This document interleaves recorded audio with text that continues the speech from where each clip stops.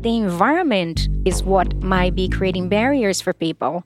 And once we fix that difference in the environment, we all flourish to the best of our abilities. Engineering technologies are just endless.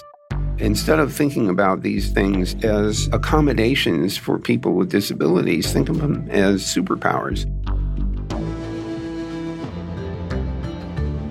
Hello, I would like to introduce myself very quickly. My name is Larissa Suzuki, and I'm a computer scientist, an engineer, a professor, an inventor, and I work at Google in the office of the CTO and also at NASA JPL as a visiting researcher. And I am neurodiverse, and I also have physical disability. And that affects a lot like my daily lives in terms of using a computer and working and seeing things, and also sometimes interpreting things that are not very clear. And there's so much we can do to make sure that industry works for people of all abilities and all kinds of minds. And that is so important for us to create a future that is going to be brilliant for all of us and the future generation. And I like to tell everybody that engineers, we are doctors for the world. And that's why we need every single person to help us in that journey. In this topic of disability, we're going to be talking about inclusion and also that feeling of belonging that is so important to us, especially as it relates to engineering. I think that once you have empathy for people with disabilities, you would become pretty excited about developing technologies to respond. So for this conversation, I'm joined by a close friend and colleague of many years, Vint Cerf. So Vint is known as one of the fathers of the internet. And since 2005, he has served as Vice President and Chief Internet Evangelist for Google. More than ever, accessibility is crucial in our industry. So join us in this podcast as together we engineer a radical vision for our future. So Vint, thank you so much for joining us today. Well, Laura, it's always a pleasure to work with you, especially where we are at the moment at the Jet Propulsion Laboratory, a place that both of us revere for all of its accomplishments. But today, the topic is about accessibility and generally about neurodiversity and some of the other challenges that people have that we should be attending to. Let me say, first of all, that when we talk about people with disabilities, we often don't fully appreciate that most people who have disabilities don't think of themselves as disabled. They know that they have challenges, and they know, in fact, some of the most creative people in the world are the ones with disabilities that they have to overcome, which is why hiring people with disabilities is smart, because they're the ones with all the creativity. The other thing I'd point out is there's a statistic that's often quoted that says there are 1 billion people in the world with disabilities, and anything we can do to make them feel more welcome, to accommodate their needs, and to provide them with better accessibility will save or serve those 1 billion people.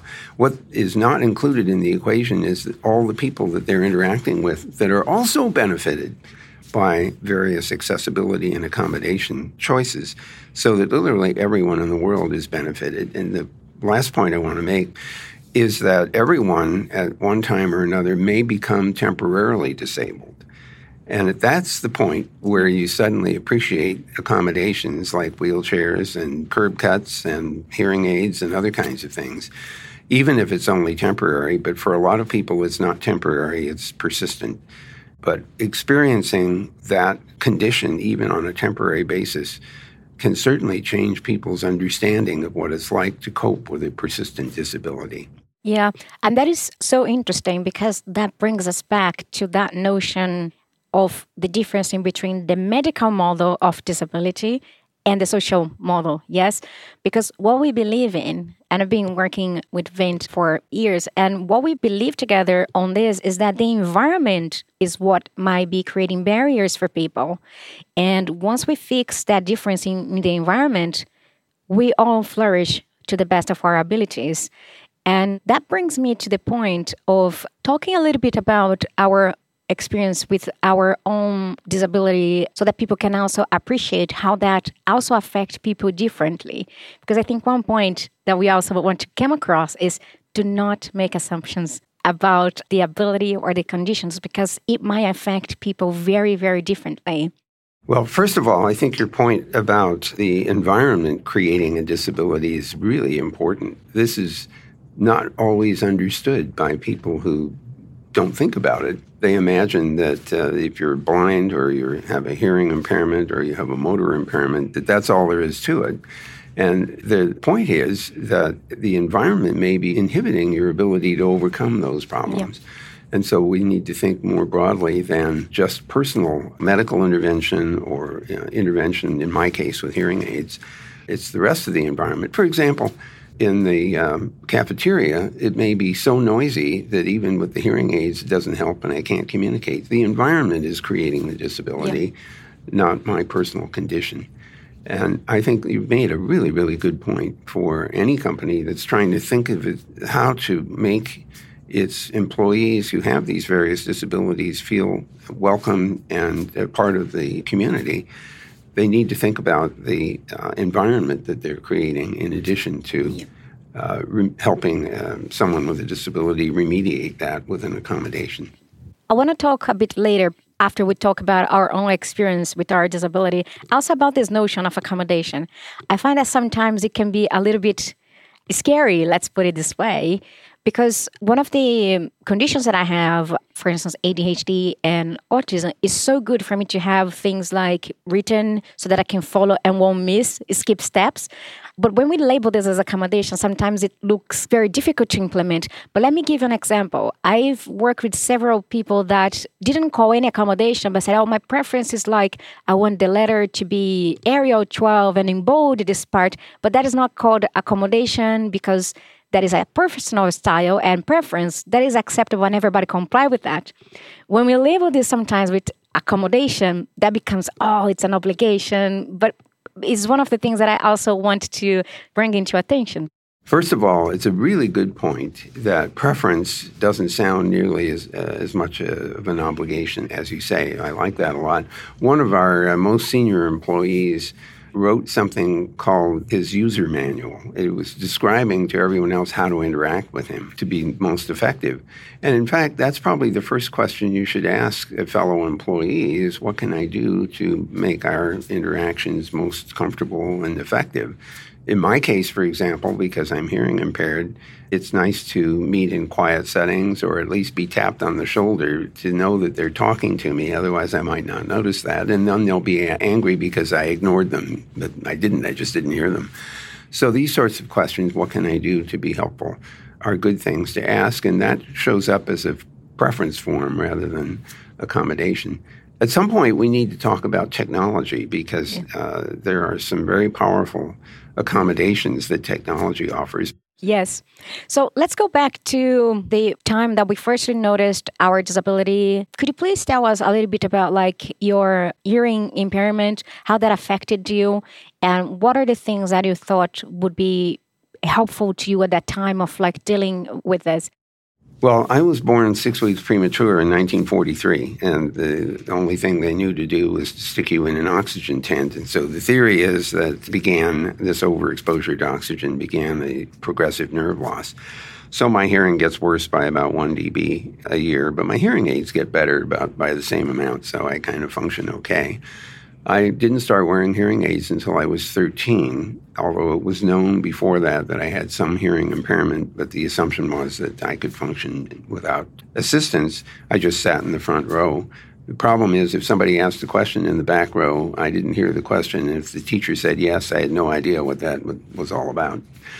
The hard part about wearing hearing aids when you're 13 is that's also when the guys discover girls. And I discovered that your hearing aids squeak when you're making out. And that's a problem because, you take them off, then you can't hear. And if you leave them on, it squeaks.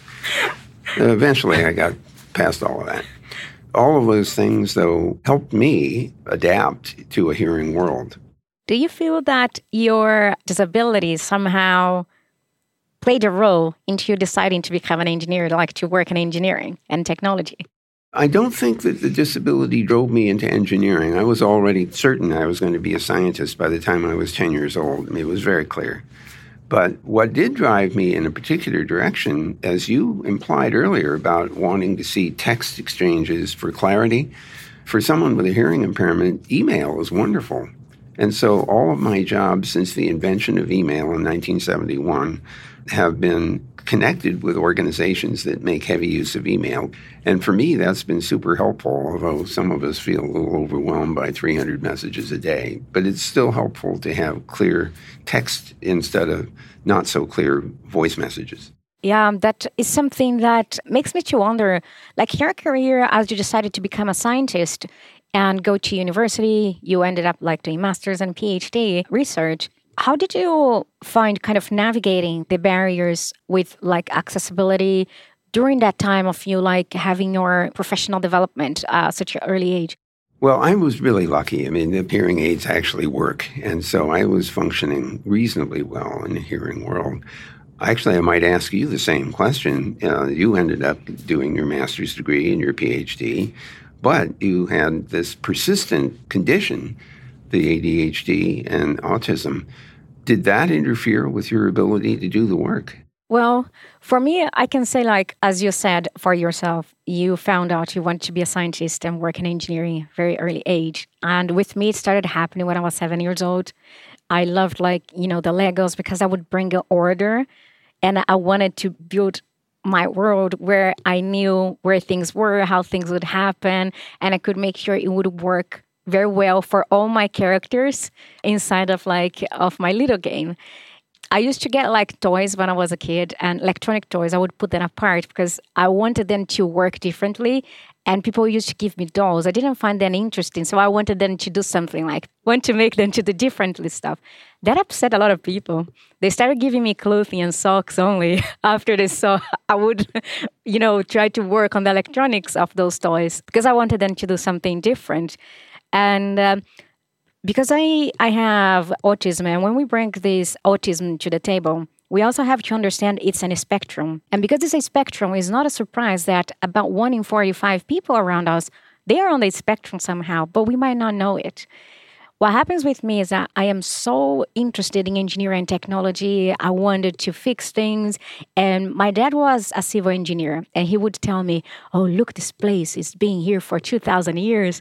And I was like, oh, that is so boring. I want this place to move. So I was more on the mechanical engineering. So my dad and I had a lot of debates that I want stuff to move. And I think maybe that is also my ADHD. But my ASD, sometimes I consider this to be a superpower because with my ADHD, I do tons of stuff at the same time. I'm very yay all the time, doing tons of stuff. I'm very interested about everything. And if a butterfly comes around, I'm going to follow the butterfly at the same time. So this is how it works. However, my autism, because it makes me to be so interested in that, it always kept me on the engineering side. And I wanted to make the world to work for us in a way that would empower us to do great things that we wanted, like me getting my toys to do something different they were programmed to do, which I found boring sometimes. So I believe that my ASD helping me to keep my deep focus into the topic also helped me to explore all the wonders of engineering. I worked in smart cities, I worked in medicine, I worked in robotics. And so the great thing about becoming an engineer that is very good for somebody with ADHD is that we are not restricted to any field of science. Several insights pop out for me.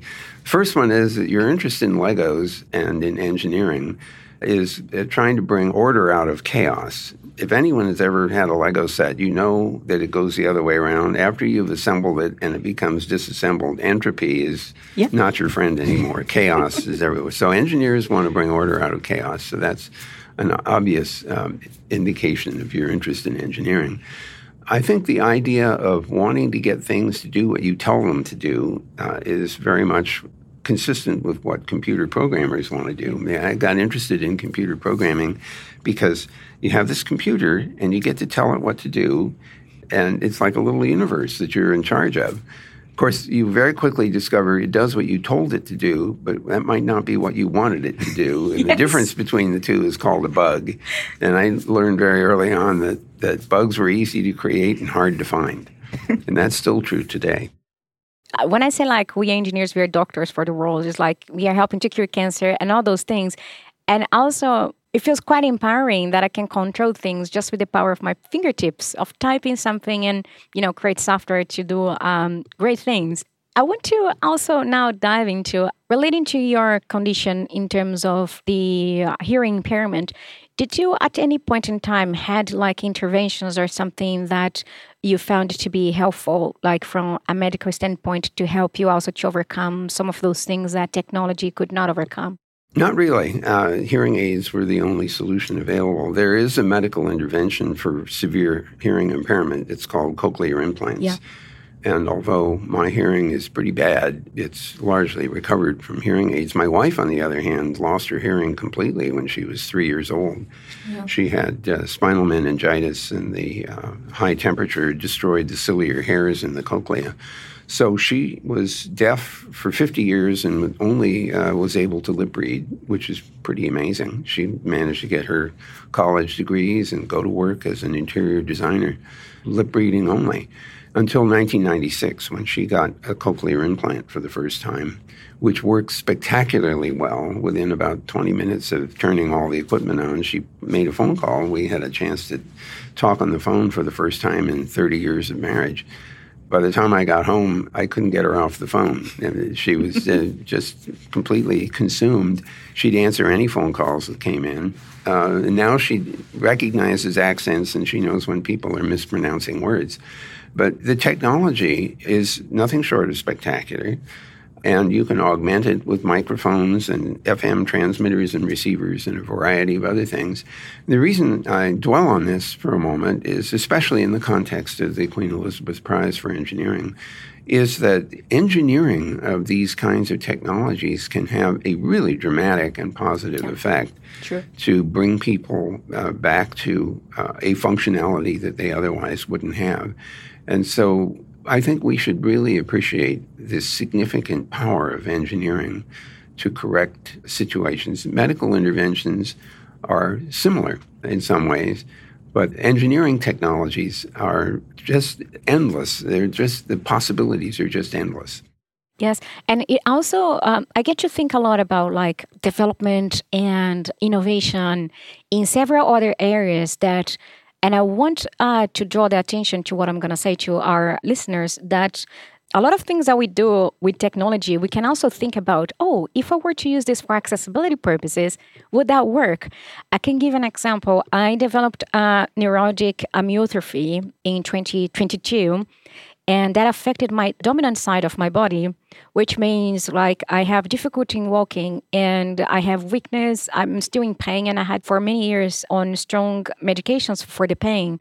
And so I have my dominant side completely weak, and I cannot use crutches because I'm not able to hold this, because the leg I would need help is on the same one that my upper trunk is also weak, so I cannot make use of those.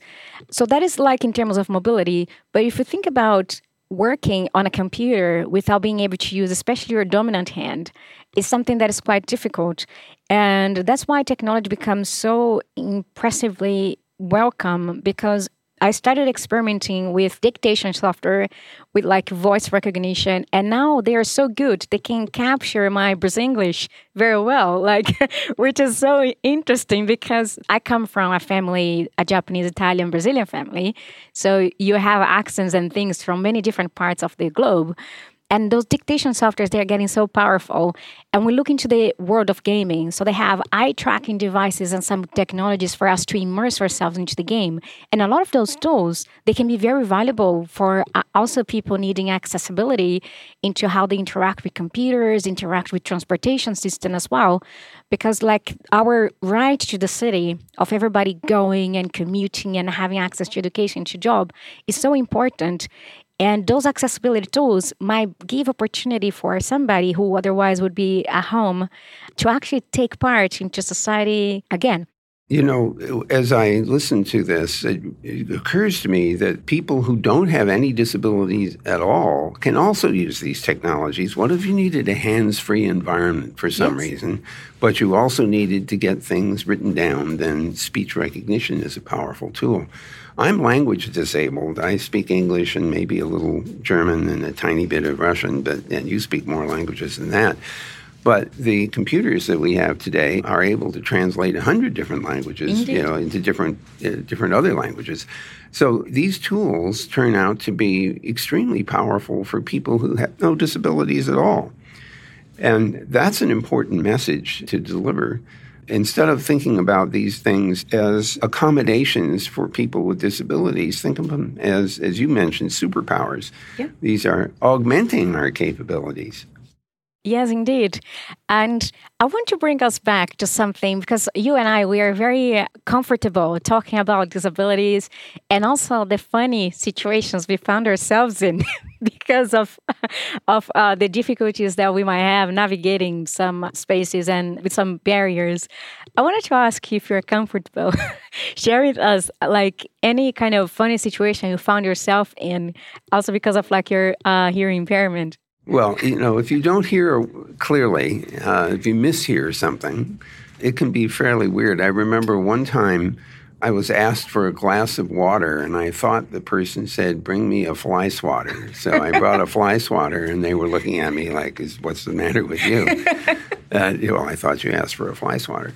Those sorts of things happen, all the time. The other thing that happens, which is almost equally funny, is that the captioning systems that we rely on are mostly pretty good, but every once in a while, the captioning system will misunderstand a word and it will put something up that the other person didn't say. And one of the things that the system detects is swear words. And so if it misunderstands that somebody was swearing on the other side and you're seeing the text coming up with little asterisks in it, it can lead to a very awkward conversation. So that's a case where the technology is actually interfering with good quality communication. Maybe we should sort of move this conversation in a slightly different direction. Let's talk a little bit about what technologies and what research would benefit people who have disabilities and are looking for assistance. Mm-hmm. Assistive technologies are increasingly possible using computer technology, especially. And artificial intelligence or machine learning has made dramatic progress, I think, in the last decade or so.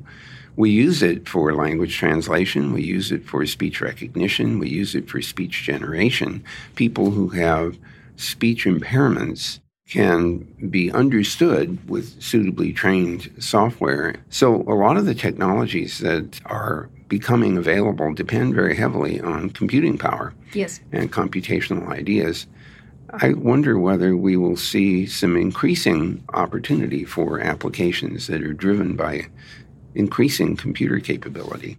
Yes, I believe so, especially when we think about like the development of artificial intelligence, that it was also possible because of the hardware and how hardware became also convenient for us to carry and have this with us. So if you think about even those speech to text or like those capabilities for autocorrect on emails. So I have dyslexia and sometimes I invert words, the order of words and many other things. So that made my life to be much better. And the thing that it works with technology is like empowering our artificial intelligence to do the precision technology, because we're not making assumptions that everybody is going to type in a particular way. It's not everybody that will have the same grip on a hand to use a particular accessibility device, or even driving. When people talk about autonomous vehicles, and I hear people saying, oh yeah, you can read a newspaper and the car drive by itself. I think, consider about how many people they're in wheelchair today that they don't have, for instance, a driver to take them. Think about how that technology could also empower them. So I think when we think about technology development, we have to think about those things too. I would argue that we are on the cusp of some fairly dramatic developments in that regard. For example, the cochlear implants, which have been around in research and now in regular use since 1973, they became normal medical practice in the mid to late 1990s. You can imagine similar kinds of interventions for vision. It's going to require more development, though, to get high-resolution interfaces to so many of the nerve cells of the optic nerve. Same argument could be made for motor impairment. If we can relay signals down the spine past an injury, you might be able to regain the use of limbs that were otherwise disabled. A lot of the engineering work to interface the neural system to computer-based systems are going to make a big difference in the future. Yes, indeed. I ask you, Vint, what message would you give, for instance, for people listening to this podcast, especially the younger generation, thinking about like impact of engineering, how people can actually get into this and have that understanding on how to see the other application of technology to also serve for purposes of accessibility? Well, several things occur to me. The first one, though, and I'm hoping that those who listen to this podcast will appreciate and understand that people with disabilities have an innate appreciation for other people who have disabilities because they have a sense for what it is that they have to cope with. This empathy, I think, is something that everyone needs to develop. That's not the same as sympathy. It is simply empathy and appreciating what people have to do in order to overcome some of their challenges. That's the first point. The second point is that engineering is turning out to be dramatically powerful in terms of responding to some of the accommodations and assistive technologies that are possible and needed. And I think that once you have empathy for people with disabilities, you would become pretty excited about developing technologies to respond to some of those things. I think if I were to start my career all over again, I might find myself moving farther down that dimension than I have in the past. Well, that is it's quite interesting. And I hope that researchers and especially people working in artificial intelligence can find different ways also to apply AI to make hardware much powerful, also to adapt each one of us like individually. Because it goes back to our point, do not make assumption how a disability affects one person can be completely different as it affects somebody else. That's such a good point. Don't make assumptions. In particular, don't decide for someone else what they're capable of doing. Indeed. You get to decide that for yourself, and you should insist on that. Sometimes people don't realize that they should stand up for their disability, so to speak. And I know what I can do. You don't get to decide that for me. Although what the engineers who are listening to this, or the aspiring engineers, could say, I can do something for you that will help. And it's really fascinating to see where the future is going to get us, especially as we make equipment cheaper and smaller and more powerful, and what artificial intelligence can do nowadays. One thing that I also want to encourage people listening to this podcast is to read about the subject, read about accessibility. If you have a colleague that you know, for instance, that disclosed to you, oh, I have, for instance, ADHD, don't put the burden on that person to try to explain everything to you. Try to educate yourself as well. Let's be curious and understanding each other. I feel like it's very applicable here. Like Marie Curie, she said many years ago about something completely different. But remember a quote from her that is, nothing in life is to be feared, is only to understand. Now it's time for us to understand more, so we might fear less. It's something like this. And when we think about disability and accessibility, I think this is so applicable. Let's understand more so that we can all make a very good use of technology and also the potential it has to enable all of us to achieve the best of our abilities. Well, it has been such an amazing experience being here talking to you about disability. Thank you so much, Vint. Well, thanks so much for a really interesting conversation. You have been listening to Create the Future, a podcast from the Queen Elizabeth Prize for Engineering and Peanut and Crumb. This episode was presented by me, Larissa Suzuki, and produced by Tess Davidson. Look out for future episodes with conversations from pioneering engineers, designers, technologists, and thinkers, exploring topics such as smart cities and life on Mars. To find out more, follow Kiwi Prize on Twitter, Instagram, and Facebook.